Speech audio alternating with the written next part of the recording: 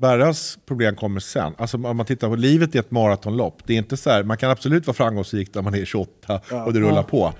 Smällen kommer. Men jag tror så här 44-45, då är det kört för dig. Det här formatet, är det äkta eller är det också snake oil som du skulle säga? Nej, men det är inte snake oil. Ni är här i tid och ni har gjort research och folk har mejlat in 3 intervjufrågor. Och...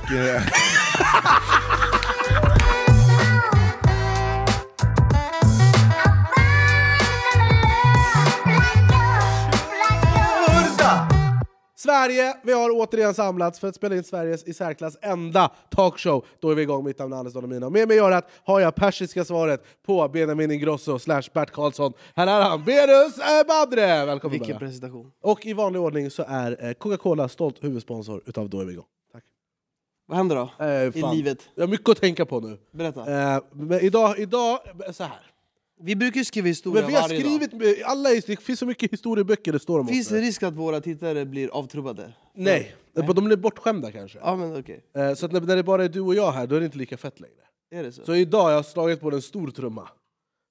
Vi har haft komiker här i våra dagar. Alltså i form av Babben Larsson och David Sundin och allt vad det är. Men idag så har jag ringt gudfadern utav svensk humor. Och det är inte mig själv jag pratar om. För det är inte jag som är det. Utan nu har vi fått besök. Det här är stort bara. Alltså jag tror inte vi kan greppa. Jag har märkt att du har gått runt och hållit på och fixat och donat. Flyttat på grejer onödan och sånt. Men jag är nästan lite nervös. Ja, du har varit lite halvstressad. Ja, men det är för att det känns som att vi har mycket, eller framförallt jag som nykläckt komiker har mycket att lära mig idag utav vårat besök. Han är inte bara komiker utan han är just nu uppe i att regissera en ny säsong utav Solsidan. Och han är en ikonisk man i humor Sverige. Då är vi igång. Jag presenterar stolt Henrik Schyffert! Kliv in. Välkommen. Slå dig ner. Välkommen. Vi skakar ju hand precis utanför bild, men det kanske kändes proffsigt att göra det i bild också. Det där är alltid så svårt, för att vi hälsar ju alltid innan. Så när vi hade statsministern, då fick vi utskällningar av våra mammor att vi inte ställde oss upp. Var han är statsminister? Ja, hon är Magdalena Andersson. Då innan den riktiga statsministern. Ja, hon var innan den där lilla dåliga kom. Ja, bra var det. Det finns flera olika partier. Direkt vi fick jättemycket skit för att vi gjorde det. För att ni vad? För att vi hade med en statsminister. Varför det? Nej, men folk tyckte att vi tog ställning. Ja, vi skulle tagit med alla andra partier. Fast vi skrev i början av avsnittet: vi tar inte ställning, det här är bara kul. Och då markerar vi inte med rött. Folk är för känsliga. Det har blivit som fotboll det där med politik, att man håller på ett lag. Folk bryr sig inte om liksom personer längre, utan man håller på sitt lag oavsett hur dåliga eller bra de är. Så håller man på sitt lag. Så det är en ny grej. Så det där får ni stå ut med. Men bra tycker jag. Är du politisk? Nej. Jo, det är jag nog. Jo, det är jag. Ja, men jag är en gammal sosse. Det är vad jag är. Men du är också pissrik. Ja, det är de bästa sossarna. Rika sossar. Det är de mysigaste. Brukar du spela padel med Jan Emanuel? Nej. Jan Emanuel känner jag inte. Jag är inte kompis med honom. Men jag hade nog varit... Jag tänker alltid på honom när jag ser Sagan om ringen. Han ser ut som en dvärg med yxan. Tänker att det är Jan Emanuel. Alltså jävla lik den. Han är också så här... Shit. Han är en blandning av han, Gimli och Legolas skulle jag säga. Är inte det? Ja, faktiskt. Legolas på steroider. Men du är ju mitt i att regissera Solsidan just nu. Ja. 3 avsnitt av 6 eller? Oj, vad du kan. Av 10. Jag har skrivit 3 och regisserat 3. Alltså det är ändå så den största svenska serien förmodligen som någonsin har gjorts sen Rederiet eller vad det nu är. Ja, men alltså som är liksom komediserie är det nog det. Det finns väl ingen som är i närheten? Jag tror inte det. Rederiet var ju inte jätteroligt. Nej, du kan ju inte säga att du har sett mycket Rederiet. Ja, nej, jag vet att det finns. Jag vet jag har sett en del Rederiet. Men du är gammal. Ja, när jag var yngre. Ja. Men det var ju så drama. Och så var det de här vågorna bakom båten i slutet. Men det känns som att innan Solsidan så var det så Ingen Gabriel och Karof Segemyhr. Svensson jag älskar Svensson var väldigt stort, minns jag. Som så här, alltså klassiska sitcom var det. Men annars så är alltså Solsidan är det som har gått. Det är 8:e säsongen. Har du liksom regisserat avsnitt av Solsidan innan? Ja, det har jag gjort. Jag gjorde förra säsongen också. Och sen var jag med när de gjorde Solsidan-filmen också. När man så här, ska regissera någonting som är så stort och så liksom Alltså pressen är ju hög. Att det ska bli bra. Men alltså inte på mig. Alltså jag är ju hired gun. Jag är liksom bara intagen. Alltså det är ju en massa andra som har... Men det är sån maskin. Folk är så duktiga och vet vad de håller på med. Det är liksom så många författare och producenter och det är samma kameragubbar och det är samma skådisar och samma crew och sådär. De är det bara rullar liksom. Så att man ska inte tro att man är något. Nej, jag vet att för Johan Reborg, vi körde stand-up upp på Norra Brunn och då drog han ett skämt om att så här, att han måste färga sitt hår. För att Fredde då i Solsidan, han kan inte vara så gammal. Nej. Och gråhårig. Och då har han ett jätteroligt skämt om att det är för fan han som är Fredde i Solsidan. Ja. Om han åldras så måste Fredde också åldras. Ja, det kanske var roligare på Norra Brunn. Det var väldigt mycket roligare på plats. Det bara kändes inte riktigt som att du lyckades leverera. Men du skulle vara där. Men jag tänkte vi ska gå tillbaka i tiden. När ni slog igenom med liksom Killinggänget, var det liksom det första... Vet du ens vad det är? Vi hade en lång... Jag och min manager Robin Svensk här hade en lång diskussion innan. För jag kom in och bara för klart, du är liksom vadå, 29, 30? 30. Alltså född 93. Ja, okay. Då började vi. Ja, precis. Ja, men precis. Ja. Jag har sett lite av Killinggänget. Alltså jag har hört folk prata om Killinggänget. Och det är på samma sätt som när jag var liten och folk pratade om wrestling. För wrestling, det gick på kanal 3. Och jag hade bara 1, 2, 4. Så att folk pratade om det och jag lekte dum och visste att det var, men jag har ingen aning. Så det är liksom, jag vet ju att det finns och att det är det största i Humorsverige någonsin. Och man har sett några enstaka liksom sketcher med dig och Robert Gustafsson framförallt. Men jag kan inte säga att jag är så expert. Nej, men det behöver det verkligen inte vara. Jag tänker också att humor är som mjölk, det är en färskvara. Alltså det ska gå ut. Och så ska det komma nytt. Det är jätteviktigt. Så att det är korrekt, tycker jag. Men var det liksom ert stora break? Absolut, ja. Vad gjorde ni innan? Jag gjorde innan, då var jag liksom 24, så jag gjorde inte så mycket innan. Jag jobbade på MTV, jag var med och startade upp MTV i London när jag var 19. Då jobbade jag där.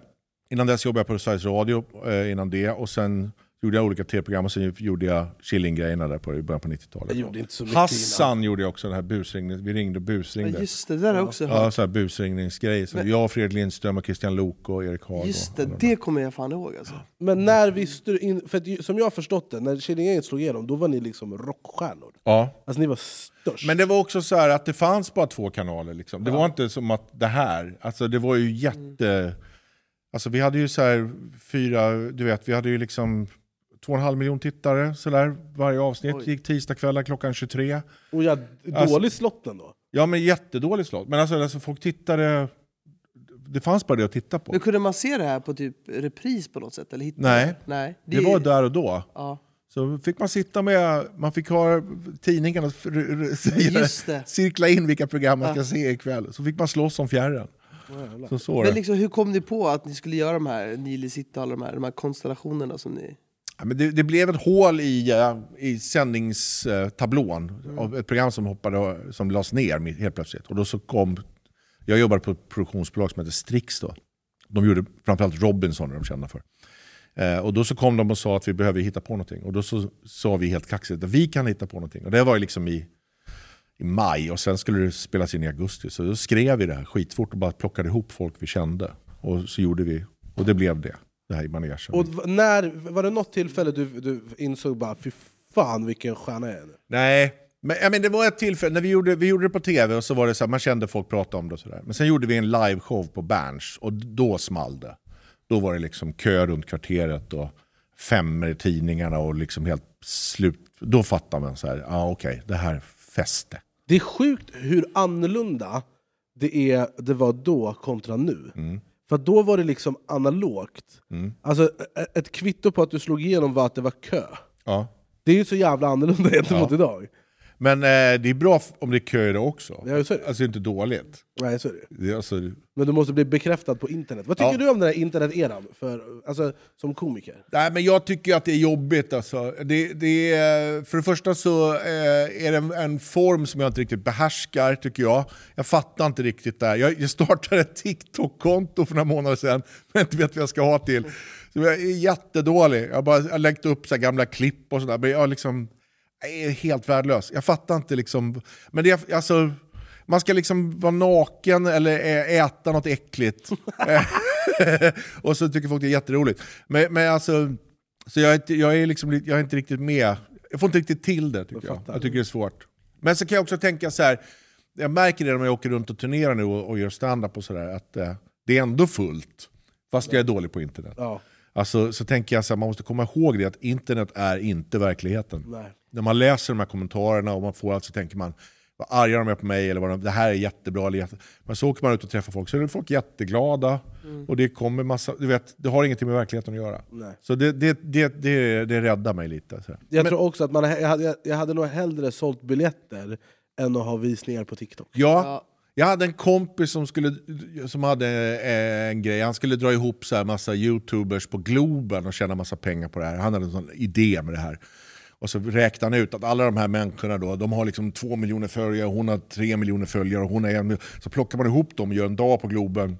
Och så då fattar de här människorna, bara kommer, alla deras fans bara kommer. Och så tar man 200 spänn biljetten och så liksom skulle han bli miljonär på det här. Så gjorde han det där. Det kom liksom 400 pers. För deras publik, då ska vi betala för att titta. Vi får det ju gratis i telefonen. Det finns väl ingen anledning att åka dit. Så det tänker jag är... Alltså jag märker ju det nu. För att min förra stand-up-turné, då hade jag hållit på med stand-up ett halvår. Då sålde Hur fan kan du åka på turné efter att ha kört i ett halvår? Ja, men jag skrev bara. Och sen så sitter det en skallig kille där. Så bara, vi bokar en turné. Vi släpper biljetter 1 månad innan. Och så gjorde vi det. Vi gjorde det med bravur, om jag får säga det själv. Men då hade vi 18-årsgräns, för att jag ville inte skämta om snoppar och sånt framför barn. Varför inte det? Det är ju det roligaste som finns. Nej, men det känns obehagligt. Nej, det är jättekul. Men jag tänkte att jag har mycket fans mellan 15 till 18. Så på nästa turné så sålde vi biljetter. Sänkte vi biljettåldern, vi säger åldersgränsen, till 15. Det är inte en enda 15-åring på nästan. Det är gamlingar, mycket äldre. Ja, men alltså, vad kostar det att gå och titta på dig då? Den här är en 450 typ, 470. Ja, men det är inga 15-åringar som har 500 spänn att lägga på. Nej. Jag tänkte nu kommer vi bara sälja som fan. Jaha. Men alltså, hur kunde det vara, vilka balls och liksom åka på... Jag höll på i 4 år tror jag när jag åkte. Ja. Jag har hört av Peppe på Norra Brunn att du ville bli bättre på publiksnacka. Ja. Så att du gick upp på Norra Brunn utan några skämt och bara körde publiksnacka. Ja, 1 timme gjorde jag det. Det är ju orimligt. Ja, det var inte bra någonstans. Men det var ändå så här, jag bara tänkte så här, hur blir man bra på det här? Jo, genom att KBT liksom. Göra. Och det var lite så för mig också efter jag testade första gången till en YouTube-video. Anis testar stand-up. Och så bara, fan det här kan jag göra. Och sen så bara körde jag så ofta jag bara fick. Ja, men det har jag hört om dig. Och det ska du ha beröm för. Att du har ju kört väldigt, väldigt mycket. Ja, det är ju snyggt. Men det finns ju inga andra, det finns inga genvägar. Ja, många andra tycker, det finns folk som tycker det. Ja, men det är för att de inte... Alltså så här, hade jag åkt ut på turné innan jag hade testat stand-up, då hade jag bajsat ner mig kors och tvärs. Du skulle åka på turné innan du har testat stand-up? Jag vet så här, typ Doggy Lito testade stand-up en gång. Aha, okay. Och han hade inte ens skrivit något innan. Nej. Och så var det någon som frågade han, vad ska du skämta om? Och han bara, det är lugnt, jag löser det. Och så bara gick han upp och totalbombade. Ja. Och det är för att det spelar ingen roll hur känd du är, eller hur rolig du är så här. Du måste skriva ditt material. Ja, men alla har, tänker jag, alltså alla har så här 5 minuter grace om man kommer upp. Alltså man kan ta en person som alla älskar, liksom. GV till exempel. Alla älskar Leif GW Persson. Om han skulle gå upp på Norra Brunn, han skulle få 5 minuter. Woo! Och så här glatt. Sen skulle folk bara titta i telefonerna. Eller bara säga något roligt då. Ja, eller vet, folk skulle bara gå och handla öl och gå och kissa. Alltså folk, du vet, man måste, det hjälper dig lite. Men du får ingenting gratis. Nej, det får man inte. Men jag måste fråga, liksom, började din karriär genom att du var komiker? Var det så det började? Nej, jag skulle bli rockstjärna, det var idén från början. Så jag höll på med musik. Så jag var musikreporter. Jag var 14, jag började på Sveriges Radio när jag var 14. Oj. Men vad då? Jag reporterade olika radioprogram och gjorde så här intervjuer med intervjuade YouTube när jag var 14 år gammal på eller på Hovet var det då. Det var innan Globen byggdes, så länge sedan var det. Så gjorde jag sånt där och sen fick jag jobb på MTV i London, så var jag med och var tv-producent där. Som 19-åring? Ja. Oj. Men det måste vara helt sjukt. Ja. Det låter helt sjukt. Ja. Ja, men jag var lite så här underbarn där ett tag. Det har jag gått över, kan jag säga. När du var barn? Men när fick du för att börja med stand-up då? Det började jag 1999. För jag hade inga jobb. Det här Killinggänget fanns inte längre. Och så jag regisserade lite så här reklamfilmer. Men det kom ingenting. Så jag var liksom arbetslös. Och så tänkte jag så här, jag måste ha ett yrke som jag kan göra själv. Så jag inte behöver liksom någon omkring mig. Inte något produktionsbolag eller något kompisar eller så här, utan då tänkte jag så här, jag ska börja med stand-up. Så då gick en kurs i New York i en månad som var liksom att man lärde sig vad som var upp och ner på mikrofonen och att man inte skulle säga att man var skild i ena skämtet och gift i nästa skämt. Alltså så här, grundläggande. Ja. Och sen så började jag åka runt här och bara i 2 år åkte jag bara runt och bara körde jättemycket och lärde mig. Det känns ju som att när man kollar på liksom andra komiker som pratar om dig, då pratar de alltid som att så här, om man inte är kompis med Henrik Schyffert, då är man arbetslös och punk. Att du liksom du är gudfadern. Det är ju framförallt det Hasse Brontén som har något skämt om mig, att det är Henrik Schyffert som bestämmer. Ja, exakt. Ja, det där valsar runt. Det har ju ingenting med verkligheten att göra överhuvudtaget. Alltså jag är ju precis som ni. Jag ringer och bokar gig och åker runt och ber om med mössa i hand. Ja. Precis som alla andra. Nej, men så är det inte. Men jag har gjort det länge. Tänker jag. Har gjort det mycket. Och sen känner men tar du liksom viktiga beslut? Som vad då? Jag vet inte, det måste finnas en anledning. Det känns som att du har en knapp. Du får jobb. Du har en knapp som är så här, du kan förändra folks liv. Alltså, det finns någon sån här stand-up Illuminati. Ja, man sitter liksom bara gladiatorkung. Man bara så här. För jag skulle nämligen vilja bli inkvoterad. Nu får ju vara på tv. Tummen upp eller tummen ner. Nej, så är det inte. Vad tycker du om där liksom stand-up Sverige är idag då? Det är fantastiskt. Det är jättekul. Alltså det går ju som tåget. Jag minns vi var på en turné precis när vi började så här liksom, det var ju en jättehit stand-up slutet på 80, början på 90-talet var det jättestort. Med typ Lasse Lindroth. Precis. Och sen dippade det jättemycket, så det var liksom helt ute. Och sen kom det igen så där vid 2002-2003 så började det igen. Och då åkte jag, Johan Glans, David Batra, Reborg, Peter Wahlbeck och någon till. Åkte runt på en sån här, stoppade oss i en buss och så åkte vi runt. Och då hade vi bara spelat så här på krogar, så här 150-200 pers liksom. Och helt plötsligt så sålde vi ut Linköpings konserthus liksom, 1100 pers. Och när vi kom in på scen så bara skrek de och så här. Så tänkte vi, fan nu vänder det liksom. Så det var en tydlig sån här vändpunkt tycker jag. Men då drog det igång igen. Och hur var det alltså att folk började liksom komma fram på stan och så här? Ja, men jag har ju varit så här tv-gubbe innan, så jag kan inte riktigt jämföra mig med det. Men man märkte ju så här att jag var folk som var bokare.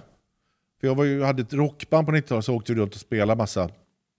Och då märkte man så här, Västerås konserthus, han hörde av sig och var så här, kan inte ni komma och köra stand-up? Vi har haft liksom Winnerbäck här, det kom 300 pers och sen kommer Öss och det är 2 slutsålda liksom. Alltså ni säljer mycket mer biljetter än vad rockbanden gör nu. Och då märkte man så här att Ett poddtips från Podplay. I Fallen jag aldrig glömmer djupdyker Hasse Aro i arbetet bakom några av Sveriges mest uppseendeväckande brottsutredningar. Går vi in med hemlig telefonavlyssning och då upplever vi att vi får en total förändring av hans beteende. Vad är det som händer nu? Vem är det som läcker? Och så säger han att jag är kriminell, jag har varit kriminell i hela mitt liv. Men att mörda ett barn, där går min gräns.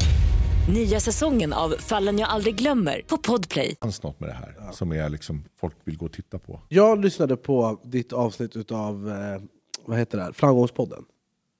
Gud ja. Det är också Berras största dröm att vara med i Framgångspodden. Ja, det var min mardröm. Till Alexander Pelleros, vi är tillbaka till att hota dig. Ta med Berra, annars kommer du huset. Men har inte du varit med? Jag har varit med ett flertal gånger. Du är framgångsrik nog att få sitta där. Men det är väl alla för fan. Så är det. Han är ju slut på gäster. Men du hade en helt annorlunda approach. Alltså jag hatar Framgångspodden. Jag tycker det är så jävla larvigt. Alltså jag köper inte det där för 5 öre. Det där är bara liksom, det där är snake oil han säljer. Alltså du menar det här med jag antar att du syftar på det. Det finns ju folk som säljer framgång som men han håller på med det. Det där jävla quick fix samhället som går ut på att man bankar i ungar och tror att om du bara jobbar hårt och skärper dig och tror på dig själv så kommer du lyckas. Det är sån jävla bullshit. Det enda det gör är att förstör stackars barn som kommer ut. De kommer bara bli besvikna och det kommer gå åt helvete. Absolut, det finns 1 eller 2 som det går bra för. Men det finns också ett rådjur på Naturhistoriska riksmuseet som har 2 huvuden. Det betyder inte att alla rådjur har 2 huvuden. De har 1 huvud. Och du kan absolut hitta någon som det liksom, jag bara jobbade och slet på och det gick bra för mig. Men för 99% så går det inte. Men vad skiljer den här 1%? Tur! Och det här är min tes. Det handlar om tur. Det handlar om att vara född på rätt plats, timing, rätt tid, råkar träffa rätt människor vid rätt tidpunkt. Hade du timing? Ja, det är klart jag hade tur. Jag hade jättetur. Jag råkade få jobb på Sveriges Radio när jag var 14. Om jag inte hade fått det hade jag suttit kvar i Rosersberg och jobbat på posten där ute. Alltså det handlar bara om det.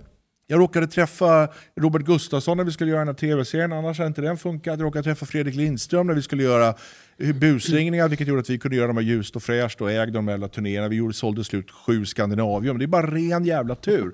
Absolut, det hjälper om jag går upp och jobbar på morgonen och liksom lägger banken till. Alltså det hjälper. Ja. Men den där idén som man sitter och nasar där, att om man bäddar sängen och gör 100 push-ups varje dag och skriver en jävla moodboard om vad man önskar så blir man framgångsrik, är total jävla lögn. Men jag har en fråga. Är det alltså... Jag vill inte ta någons parti, men jag tänker bara så här, det var ett tag så jag lyssnade på Framgångspodden. Ja. Alltså Pärlros, han tar väl bara dit gäster. Alltså han tar väl ganska blandat med gäster nu för men han tiden, pratar ju om framgång. Ja, men gör han det så mycket nu för tiden? Men det har du nog rätt i, och det gör han inte. Och sen när man lyssnar på hans program så har han också, det är inte det. Alltså han gör jättebra intervjuer, han är skitduktig på det tycker jag. Och han får fram historier, folk berättar historier som är engagerande, intresserande. Alltså allt det köper jag. Men hela den här, det finns en aura med en generation människor idag som bara håller på sig om jag bara blir entreprenör och jobbar på och att alla kan bli det. Och det där tänker jag är en lögn. För det kan de inte. Alltså, du kan jobba arslet av och starta företag och vet hur mycket och det funkar ändå inte. Och så är det med 99% av fallen tänker jag. Har du barn? Om jag har? Barn. Jag har 3 barn. Du har 3 barn. Hur gamla är de? De är 23, 22 och 3. Okej, säg att någon av de 2 äldre kommer till dig och bara, pappa, jag vill bli framgångsrik. Ja. Jag drömmer om att bli entreprenör och sälja... Vadå? Tandblekningskuponger? Typ. Eller så, armband på internet, dropshipping.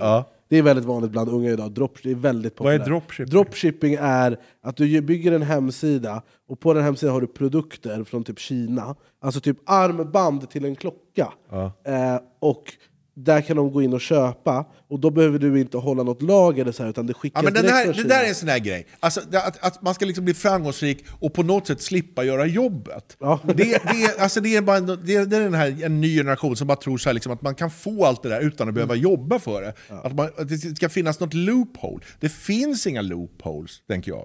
Utan du måste göra det, eller du måste liksom slita ett år eller knäcka någon helt ny grej. Men den där tanken att så blir du rik genom att scrolla på TikTok. Alltså sånt där. Det är bara ormserum. Liksom. Det känns som att framförallt med folk som är typ 18-19 det är en väldigt hjärntvättad generation överlag. Framförallt med liksom internet. Och det finns så mycket människor på internet som säljer liksom framgångskurser. Ja. Det kan du bli rik på däremot. Det tror jag på. Och därför gör väldigt många människor. Alltså kolla, Pärlros har blivit rik på den här podden. Där han säljer idén om hur man blir framgångsrik. Liksom. Alltså det tror jag på. Eller så här självhjälpsböcker och sådär. Det tror jag absolut på. Eller han Andrew Tates, den här konstiga masterclassen. Men nu sitter han i fängelse också. Med all rätt. Men alltså det tror jag på. Men alltså sen liksom att göra den här grejen. Hitta på en grej och sen börja sälja den och få det att flyga. Och sen du vet, alltså det är omöjligt. Förra veckan hade vi en tävling där man kunde vinna 2 flak Coca-Cola och en Coca-Cola-jacka om man föreslog sin egna påhittade Coca-Cola-smak. Och vi ska nu läsa upp de 2 vinnande bidragen. Den första personen heter Hugfunber och personen skriver: Coca-Cola smultron skulle vara den ultimata smaken. Summer Flow skulle vara ett passande namn. Föreställ dig att du är ute och badat en varm sommardag och går upp från vattnet och tar en Coca-Cola Summer Flow med smak av smultron från den välkylda frysväskan. Det skulle vara drömmen. Vi behöver att du, Mr. Hugfunber, går in på din egen kommentar och skriver vad du heter på Instagram så Coca-Cola kan kontakta dig. Och person nummer 2 som har vunnit 2 flak Cola och en Coca-Cola-jacka heter Baronasson på YouTube. Vi behöver även ditt Instagram-namn, så gå in och kommentera på din egen kommentar. Coca-Cola midnattssol med smak av mandarin hade varit den godaste smaken. För vem hade inte älskat en iskall Coca-Cola midnattssol under en polardag? Jag antar att det är när man hänger med sina polare. Så ni två har vunnit, förutsatt att ni ska kommentera på er egen kommentar och skriva vad ni heter på Instagram, så Coca-Cola kan kontakta er. Annars kommer vi välja 2 andra. Men grattis och snyggt! Jag är en Coca-Cola midnattszon, det låter jävligt trendigt. Och Summer Flow. Kom ihåg att ni kan vinna fina priser i Coca-Colas app, och där kan man samla poäng genom att antingen spela spel, eller om ni köper Coca-Cola på petflaska så kan ni kolla i korken efter en kod, och den koden kan du lösa in i appen och få poäng därigenom. Stort lycka till, och tack Coca-Cola för att ni sponsrar Sveriges enda talkshow. Då är vi igång. När går du upp på morgonen? Ja, men jag går upp tidigt, men det är också, jag ska gubbvakna vid 5. När går du upp på morgonen? Nej, jag känner mig utvilad. Jag har fått mina 8 timmar minst. Det låter klokt. Vi hade så stående. Bara prata alltid om Anders Hansen. Och att enligt Anders Hansen... Vem är Anders? Det är hans hjärnforskaren. Han är hjärnforskare. Vi har försökt få hit honom. Han är fan den som har duckat oss vi har ringt, smsat, lämnat telefonsvar, alltihop. Men det är därför att han är så smart. Han fattar vad ska jag han har en hjärna, därför kommer han inte hit. Han har en jättebra hjärna. Vad ska jag sitta där och tjafsa med de där 2? Nej, men för att, jag tycker så här, går man, typ nu när jag gör radion, jag går upp 6 på morgonen. Det är tufft att gå upp 6. Shoutout till alla svetsare. Det är liksom, det är så tidigt innan kanske jag går upp. Men när går du och lägger dig? Mellan 22 och 23. Ja, det är det som är alltså problemet. som när jag är vid 10, då är jag pigg klockan 6. Ja, exakt. Som när jag är vid 11, då är det en kamp klockan 6. Ja, så det är inte jobbigt att gå upp klockan 6. Problemet är att du somnar för sent. Ja, det är svårt att gå och lägga sig till. Men om du kollar på Champions League på TV, då kommer man behöva lägga sig halvtid. För den börjar 9. Ja. Så att han kommer inte se matchen slutar. Vad är det för liv? Ja, men bara han går upp 11:30. Ja. Idag, alltså, det är med 11:30. Alltså, så här, när vi började spela in det här programmet, då satte vi så, men vi spelar in tisdagar 10:00. Barras reaktion var, det är för tidigt. Ja, jag sa det, jag kommer in. Men grejen är så här, vi ska spela in 10, då vill man ändå ha någon timme plus minus innan, där man kan ha lite lugn och ro, man kan titta på fåglarna, ta en kaffe, promenera till studion. Men kan du berätta din teori om varför du går och lägger dig 03:30? Jo, det här ska jag säga, och det här jag har proof. Och det är Anders Hansen, de har gjort det i laboratorium, forskningsinstitut. Och det är så här. Det är laboratorium. Ja, det här, KS, AstraZeneca. 2 provrör. Exakt, sova, inte sova. 2 provrör i väldigt noga utvalda forskningar. Grejen är så här. Vit rock. Enligt Anders Hansen, då är det så här. Varför det finns folk som är kvällsmänniskor? Det är för att när vi levde på savannen back in the days, då har de tagit fram att hela flocken, det var så ungefär 1 eller 2 timmar som hela flocken sov samtidigt. För att det var så här, vissa var nattmänniskor, för det var så man gjorde för att flocken skulle överleva. För att om alla skulle gå och lägga sig klockan 10 i paus när det är Champions League, då skulle alla bli uppätna av lejon och så vidare. På natten. Så därför fanns det kvällsmänniskor som var vakna, så att man liksom delade upp det där. Så att jag brukar säga till Anders att han kan tacka mig att han överlever idag, kan gå och göra energi. För jag vakar över honom när han går och lägger sig. För jag är den här kvällsmänniskan som vaktar savannen. Så 02:30 så sitter du utanför Norra tornet och jagar lejon. Ja. Jag sitter med sån här rör och... Så det är därför. Och Anders Hansen, han skulle komma hit och backa min rygg. Han kanske vet att han har sagt det. Pyramidspelarna. Jag sa det, måste jag stå för också. Nej, men Gerard, så det är det. Jag är liksom kvällsvaktmästaren. Ja, men bra. Vi är glada. Tack för hjälpen. Ja. Och ni kan swisha mig när ni vill. Ja. Nej, men Gerard, alltså så här, och jag tycker att det är ju så. Och alla de här människorna som bara... Ja, men fan bara, det är bara vänja sig, gå upp sig. Ja, jag fattar att det rent teoretiskt går att göra det. Men alla de som propsar för att man ska gå upp astidigt och göra de här grejerna, det är för att de själva är sådana människor. Ja. Det är som att jag ska säga men jag tror också att de går på det. Alltså, precis som du säger, att nu alla håller på med det här, bada isvak och gå upp 4:30 och liksom springa en mil och den här skiten liksom. Man går på det. Jag tror också det, att man gör det. Att det låter som att om jag gör det så... Men det man inte får glömma bort med alla såna här quick fix metoder som finns är att liksom... om du ändrar en metod, alltså nu ska jag interimfasta, nu ska jag äta keto-diet, nu ska jag skriva dagbok varje dag. Varje gång man kommer på någon sån här skit, sån här framgångspods, nu ska jag bädda sängen varje morgon. Så här. Det man glömmer bort är att man själv jag är med i alla de här projekten och jag ändras inte.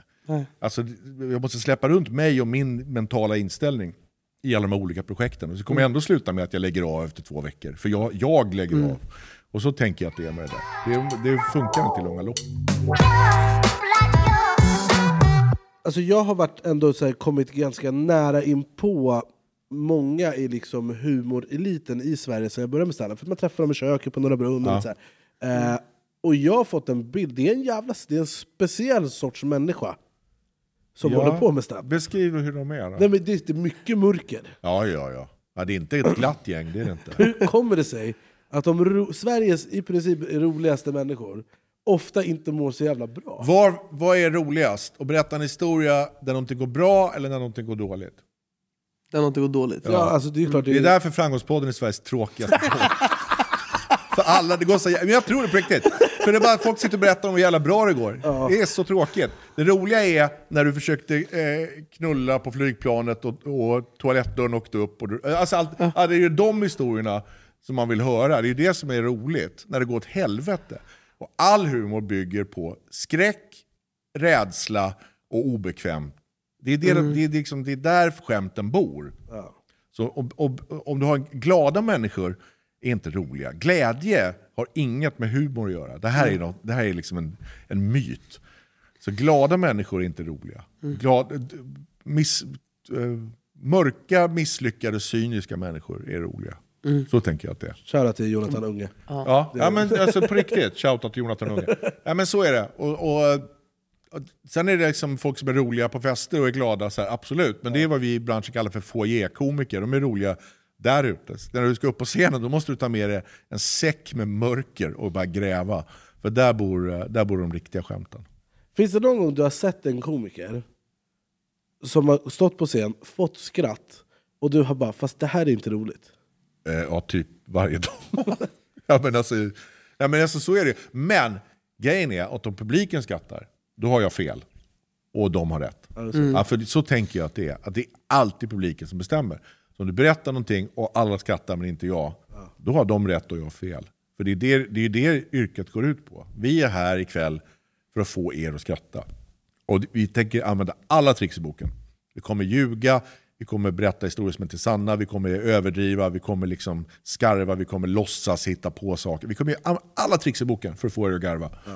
Och om man då råkar säga, jag har sagt grejer ibland, jag råkar säga fel och så fick jag ett jätteskratt och så var jag, varför skrattar de? Det var inte kul någonstans. Ja. Och så, men jag behåller det. Jag har ingen skam i kroppen. Det här står jag inte för. Men alltså, de garvar ju. Ja. Ja, det är verkligen, det kan jag känna igen också att jag så här, jag har frågat bara, varför skrattar de åt det här? Ja. För så roligt är det inte. Men jag gör, det här kan vi inte säga, jag gör imorgon torsdag, vi spelar in det här på onsdag, så imorgon torsdag gör jag mitt största stand-up-gig någonsin. Oj. På Cirkus. Ja, du ska gigga där. Ja, med min föreställning Mediasave. Och då undrar jag för dig som har gjort det här länge, har du något tips om så? Det här är ändå lite större gig än de andra har gjort hittills. Sista minuten tips eller? Nej, alltså det är ju samma man gör, tänker jag.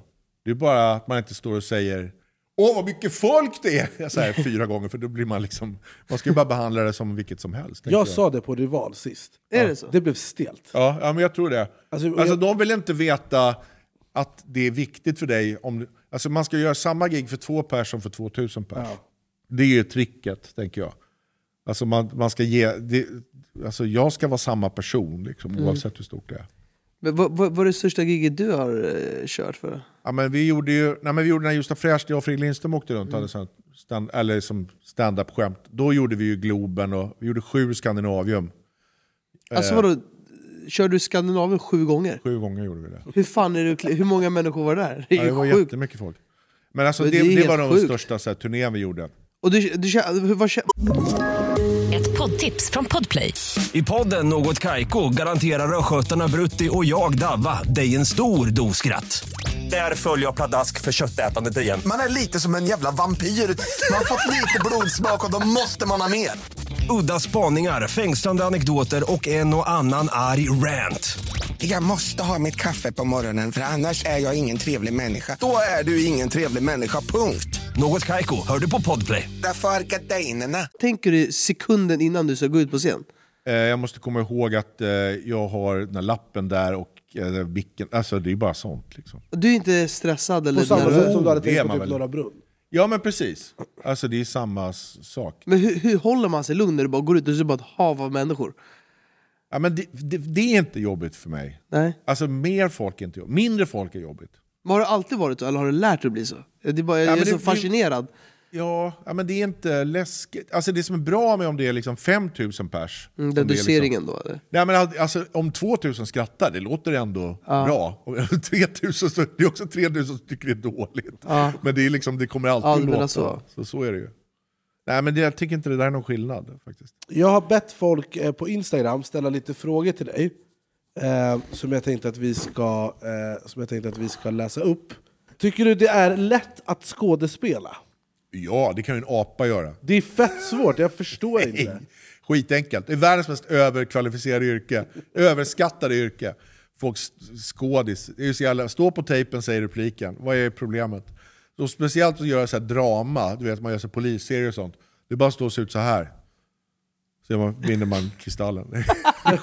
hur blir man liksom en bra skådis? Ja, men jag är inte bra. Jag kan säga det, för jag är inte en bra skådis. Jag är jättedålig skådis. Jag kan inte spela.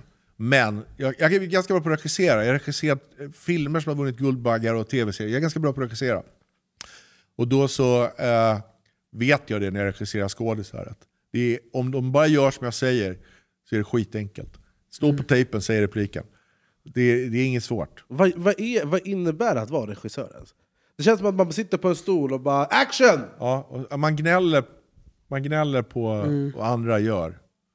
Ja, men man vet inte vad en regissör. Alltså rent praktiskt med det. Ja, men man åker dit, man bestämmer var man ska vara någonstans, man bestämmer hur man ska filma det, man bestämmer skådisar, kläder, allt sånt där man vill bestämmer. Och sen så gör man en tagning och så säger man gå in fortare där. Stå på tejpen, säger repliken. Och sen vi hörs på fakturan. Men alltså jag måste säga, är det någon alltså, nu sa du här om Berus dröm framgångspodden, men om det är någonting som är en dröm, då är det vara med i Solsidan alltså. Bara har ju varit statist i Solsidan. Ja, är det sant? Statist, ja. Vilken scen var det? Jag tror Fred var i någon Apple-butik. Ja, Fred skulle köpa en ny iPhone, då ser man en iranier window-shoppa i bakgrunden. Ja, det var fina tider alltså. Bara är en bra skådis faktiskt. Det var så det började, så att om jag kan ge mig min LinkedIn efter alltså. Om du talar oss, Berra har ändå gjort lite så trist reklam och lite så. Ja, men det är väl bra. Hur ska han ta nästa steg? Exakt. Jag tycker du ska låta dem här växa ut mer. Är det så? Äntligen! Jag är på odlar. Ja, du är på väg tycker jag. Men du får inte fega. Jag tycker om du får upp de här. Jag ska gödsla dem lite bara. Hitta bara en bra roll till mig i Solsidan. Så kan men jag tänker att det är en quick fix till framgång. Ja, och bädda sängen och bada isbad. Och ät 3 råägg på morgonen. Du kan ha lite kortare shorts. Ja, okej. Men jag ska testa. Jag drar upp dem lite alltså, det där är så här mittemellan, alltså mellan 3 kvarter. Jag tror att man ska så här, mellan 3 kvarter. Ja, men du ska ha så här Ivan Lendl-shorts liksom. De ska liksom du att du var ledsen att du hånade folk i skämt och grejer? Hur ska du ha det? Ja, men jag tycker det är våga. Mer eller? Visa hugget. Okej, så. Hockeybuggarna. Vad har du för intressen när du inte jobbar då? Ja, men vad gör jag? Är du så fotboll? Nej, fotboll jag är dålig på. Jag kollar på de här stora serierna. Det är inget annat. Jag jagar, det är min stora grej. Det tycker jag är roligt. Skjuta djur? Skjuta djur tycker jag är kul. Har inte det blivit en grej så att man inte ska skjuta djur typ? Att det är så många aktivister som bara... Ja, men de försöker alltid lite. Men sen slutändan står ju alla på Ica och köper köttfärs varje fall. Då kan man inte gnälla. Nej. Alltså, absolut, folk som säger så här, man får inte jaga. Det fattar jag. Är du vegetarian och säger man får inte jaga, det är all respekt. Men 99% av dem sitter på McDonalds och säger man får inte jaga. Men vad fan tror du stoppar i käften? Leverpastej. Vem sköt den grisen och tog ut levern och gjorde pastej av den? Ja. Men det känns som att säga att jaga, det är en riktig rikemanssyssla. Ja. Det är både och. Det finns en typ av jakt som är slott och gårdar och kungen och drottningen och fina grevar och baroner. Den finns. Men jag är med där ibland. Och sen finns det också en riktig sån här bonnajakts folköl och lada och liksom åka ut med Volvon och stå och frysa på ett fält och sådär liksom. Så det finns både och. Om du inte hade jobbat med det du har gjort nu de senaste 40 åren, alltså med så tv, humor och underhållning och allt vad det är. Vad tror du hade gjort då? Parterapeut. Utveckla. Ja, men jag hade varit det. Jag är en jävel på det. En jävel på att lösa folks parterapiproblem. Och jag läser av folk. Och jag är liksom så här hobbypsykolog. Jag bara, det är din pappa. Sån är jag bra på. Men vad kommer det här ifrån? Ja, det är en känsla jag har. Är det liksom egen utbildad? Ja, jag är 0 utbildning. Men jag har en känsla av att jag skulle vara bra på det. Att jag tror också så här att just som komiker så letar man hela tiden så här, vad har du för sjukdom då? Alltså vad är ditt mörker? När man träffar folk på möten och sådär så sitter man så här, han är en sån där, han har problem med det. Alltså vad hände i cykelrummet när du var liten?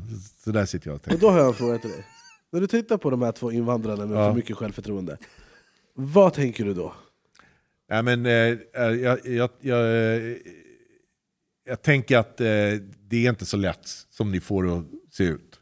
Att ni mår ganska dåligt egentligen, båda två. Det var det vi sa, det var en del av framgången. Ja, så det tror jag. Men att om man sen lyckas tappa in i det och lyckas sila guld ur mörkret. Men jag kan säga så här, Barras framgång. Jag vet inte vad han gör, den här Berra. Alltså Berra är en entreprenör. Jag gillar att prata utan att vara isvak. Ja. Men han driver bolag och har fastigheter. Berra gör det bra. Ja. Alltså, vad gör du för bolag? Ja? Vad gör ni? Vad säljer ni? Ja, vi säljer Snake oil. Framgångskurs. Snake serum, exakt. Vill du gå framgång så finns DVD på Statoil. Men du är eventfirma som går bra. Driver eventbolag, håller på lite med fastigheter. Oj. Och lite sånt. Det låter lite kanske mer än vad det är. Men alltså, jag är inte... Alltså, vad är fastigheter på riktigt då? Är det alltså någon kolonilott i Farstad? Ja, exakt. Vi bygger sån här, attefallhus. Nej, men alltså så här, vi kan köpa mark som vi exploaterar, eller så köper vi kanske objekt som vi gör i ordning och säljer. Det kan vara förvaltning och sådana saker. Men det där tycker jag är så här, det är old school entreprenörskap. Det tänker jag är rätt. Så här. Däremot så här, sälja trolleriarmband på internet, det tror jag inte på. Nej. Men Barras framgång till ångestratio det är nog den är nog den hälsosammaste jag träffat. Alltså han är lite ångest. Kontra hur framgångsrik han är. Ja. Alltså för mig så är det så här, jag har jättemycket problem tror jag. Sen så bara löser jag det sen, tänker jag. Men jag tänker också så här att Berras problem kommer sen. Alltså om man tittar på livet i ett maratonlopp. Det är inte så här, man kan absolut vara framgångsrik när man är 28 och det rullar på. Smällen kommer. Det är bara när den kommer. Men jag tror så här 44-45, då är det kört för dig. Alltså jag måste gasa på några år här. Ja, du får göra det. Jag tror att du kommer åka på någon jävla kryptosmäll och sen blir du bedragen och sen åker du fast och börjar knapra oxycontin på nätterna och sen är du 44-45. Kryptosmäll. Har du köpt krypto? Nej. Men jag måste bara säga till svara på det du säger. Jag tror att alltså, jag har ju pratat med dig om det många gånger. Att du kör ju bara på. Jag är ganska självmedveten. Jag har ju haft många smällar i livet också. Ja, men jag tycker det är viktigt att man ändå drar lite handbromsen och funderar över varför man gör saker. Vad är syftet med det man gör? Vad vill man? Att bara ha mål och försöka springa till det. Har du bara det tankesättet, kommer du springa genom hela livet. Så kommer du vakna upp och tänka, vad fan vad jag gjort? Ju Obi-Wan, han fattar ju läget. Ja, det är det. Alltså jag träffade en psykolog igår till en YouTube-video. Och vi pratade om mig. Och hon sa... Tricket är att träffa en psykolog utan att göra en YouTube-video. Det är den stora övningen du måste göra. Han är så god på terapeut. Han bara, vänta, kan vi göra en video där? Det är det som är din stora övning. När du knäcker det, då kommer du må mycket, mycket bättre. Det är terapeut. Ja. Vad pratar ni om? Ja, men om mitt skit. Vad är det för skit? Min grej är att jag gör det inte i framför kameran, okej. Nej, utan det ska jag lösa där. Men hon sa till mig, hon bara, du är alltid uppkopplad. Jag bara, alltså jag har alltid min telefon, jag är alltid det är aldrig tyst. Nej.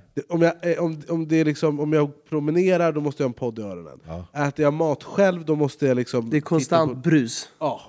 Och hon bara, vad händer om du sitter tyst i 5 minuter? Ja. Och här får jag lite samma inställning som du får till Framgångspodden. Ja. För att jag är så här, jag kan absolut sitta och hålla käften i 5 minuter. Har du gjort det någon gång? Jag har gjort det, jag gjorde det igår. Ja. Det var så fucking tråkigt. Jag skulle bara gjorde det igår som att det var värsta grejen, och det byggde ett hus. Nej, men jag gick promenad. Jag bara, nu ska jag hålla käften och inte lyssna på något och inte konsumera något i 5 minuter. Och det var så jävla tråkigt. Ja, men det tänker jag att du har rätt i. Alltså, det är ju tråkigt. Men däremot så är det ett verktyg som, om man kan det, så är det ett verktyg man ska kunna ha med sig i verktygslådan. Om du inte gör det så har du inte det verktyget med dig. Alltså det är som att i mitt huvud så låter det så här. För att jag börjar tänka på 10 000 grejer. Ja, men så är det för alla. Men alla har det nog så idag. Det är nog inte bara du. Jag har ju samma sak. Jag sitter ju också och kollar på YouTube när jag käkar middag själv och sådär. Så det gör man ju. Men jag tror inte det är det som är grejen. Men alltså, jag tror tricket är att ta reda på varför är jag så här. Och det är det man går i terapi för. Alltså man bara så här, jag är på det här sättet. Men jag vet också varför jag är så här. Alltså varför kan jag inte hålla ihop ett förhållande? Varför dricker jag för mycket? Äter jag för mycket? Ligger jag för mycket? Alltså alla de här sakerna. Så när man går i terapi så reder man ut så här. Ja, men jag vet varför jag funkar så här. Och då är det lättare att acceptera det. Och tänka så här, men jag måste kolla på YouTube när jag käkar middag. Jag måste lyssna på när jag går på promenad. Men jag vet i alla fall varför det är. Men vad ska jag med den infon till? Det gör att du inte går omkring och stressad över det. Jag var inte stressad över det. Men du gick upp till en psykolog och pratade om det här. Men hon gjorde mig stressad över det. Jag var inte stressad men problemet är också att man kan göra så här ett visst tag, men sen kommer verkligheten komma ikapp. Och har du flytt undan allting, så du bara, men jag sprang ifrån, då kommer det komma en dag där du kommer krascha. När du är 44-45. Efter krypto. Då kommer det. Men exakt så är det. Men så, det går inte att springa igenom sånt där, eller springa bort från sånt där. Men det går ett tag. Det kan gå ganska länge. Ja. Men alltså sen så bara så här.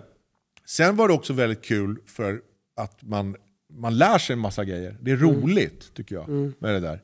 Att man lär sig varför man funkar som man gör, och man lär sig liksom. Och sen också när man får barn så vill man ju säga att mitt skit ska inte ramla ner på dem. Så tänker man ju. Att jag kan få vara dum i huvudet, men mina unga ska slippa vara det. Och för att de ska slippa det så måste jag veta hur jag funkar. Är det något annat du drömmer om att göra utöver där ute? Jag tänker om du har gjort det så mycket. Nu fattar att det är ganska kreativt och ombytligt, men är det något annat du bara, det här skulle jag också vilja göra? Nej, men jag regisserade en lång film, det var jätteroligt. Och det vill jag göra om igen. Alltså jag har 2 långfilmsbanor som jag håller på att utveckla, göra klart. Det tycker jag är kul. Det är så här, det vill jag göra på jobbet alltså. Men sen vill jag göra, nu ska jag ut på stand-up-turné här efter jul. Och nu håller jag på med den. Och målet är att jag ska vara jätterolig i 1 timme och 20 minuter. Så det är fan länge. Oj, det är lång tid. Ja, men 1:20 ska jag köra och det ska vara kul hela jävla vägen. Ingen paus? Nej. Alltså det är vad jag håller på med. Och det är roligt, tycker jag håller på med.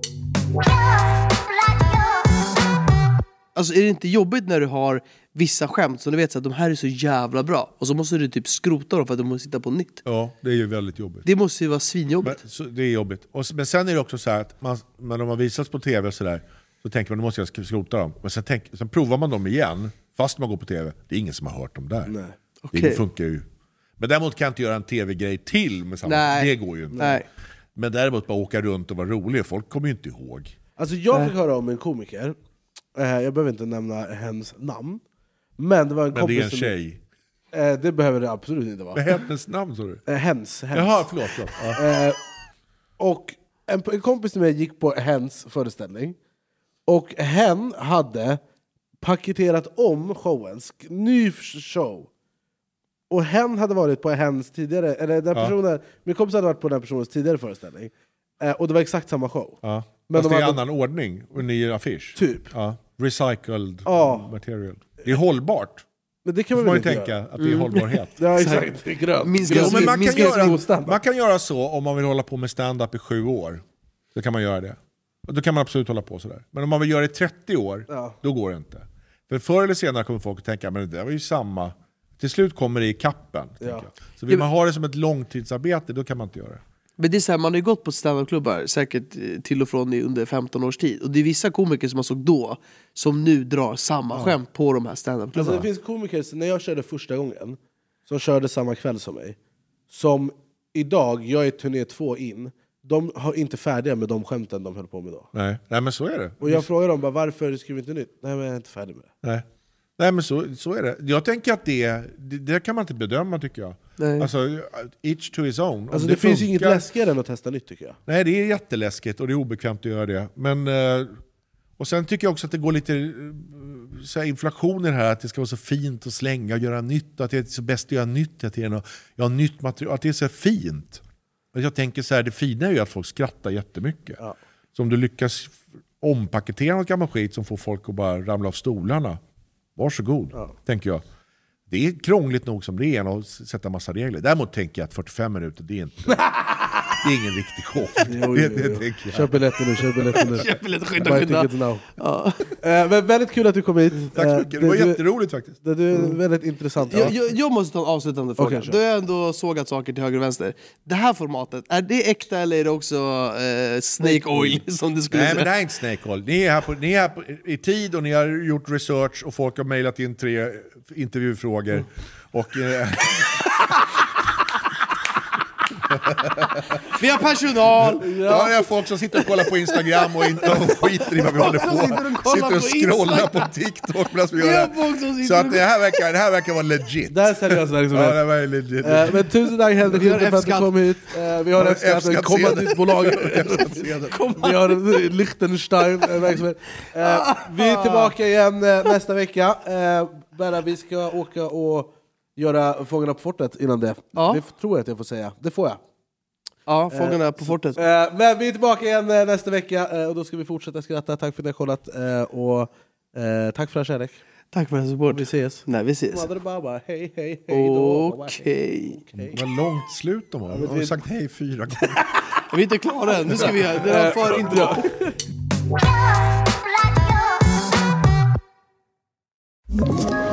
Ett poddtips från Podplay. I Fallen jag aldrig glömmer djupdyker Hasse Aro i arbetet bakom några av Sveriges mest uppseendeväckande brottsutredningar. Går vi in med hemlig telefonavlyssning och då upplever vi att vi får en total förändring av hans beteende. Vad är det som händer nu? Vem är det som läcker? Och så säger han att jag är kriminell, jag har varit kriminell i hela mitt liv. Men att mörda ett barn, där går min gräns. Nya säsongen av Fallen jag aldrig glömmer på Podplay.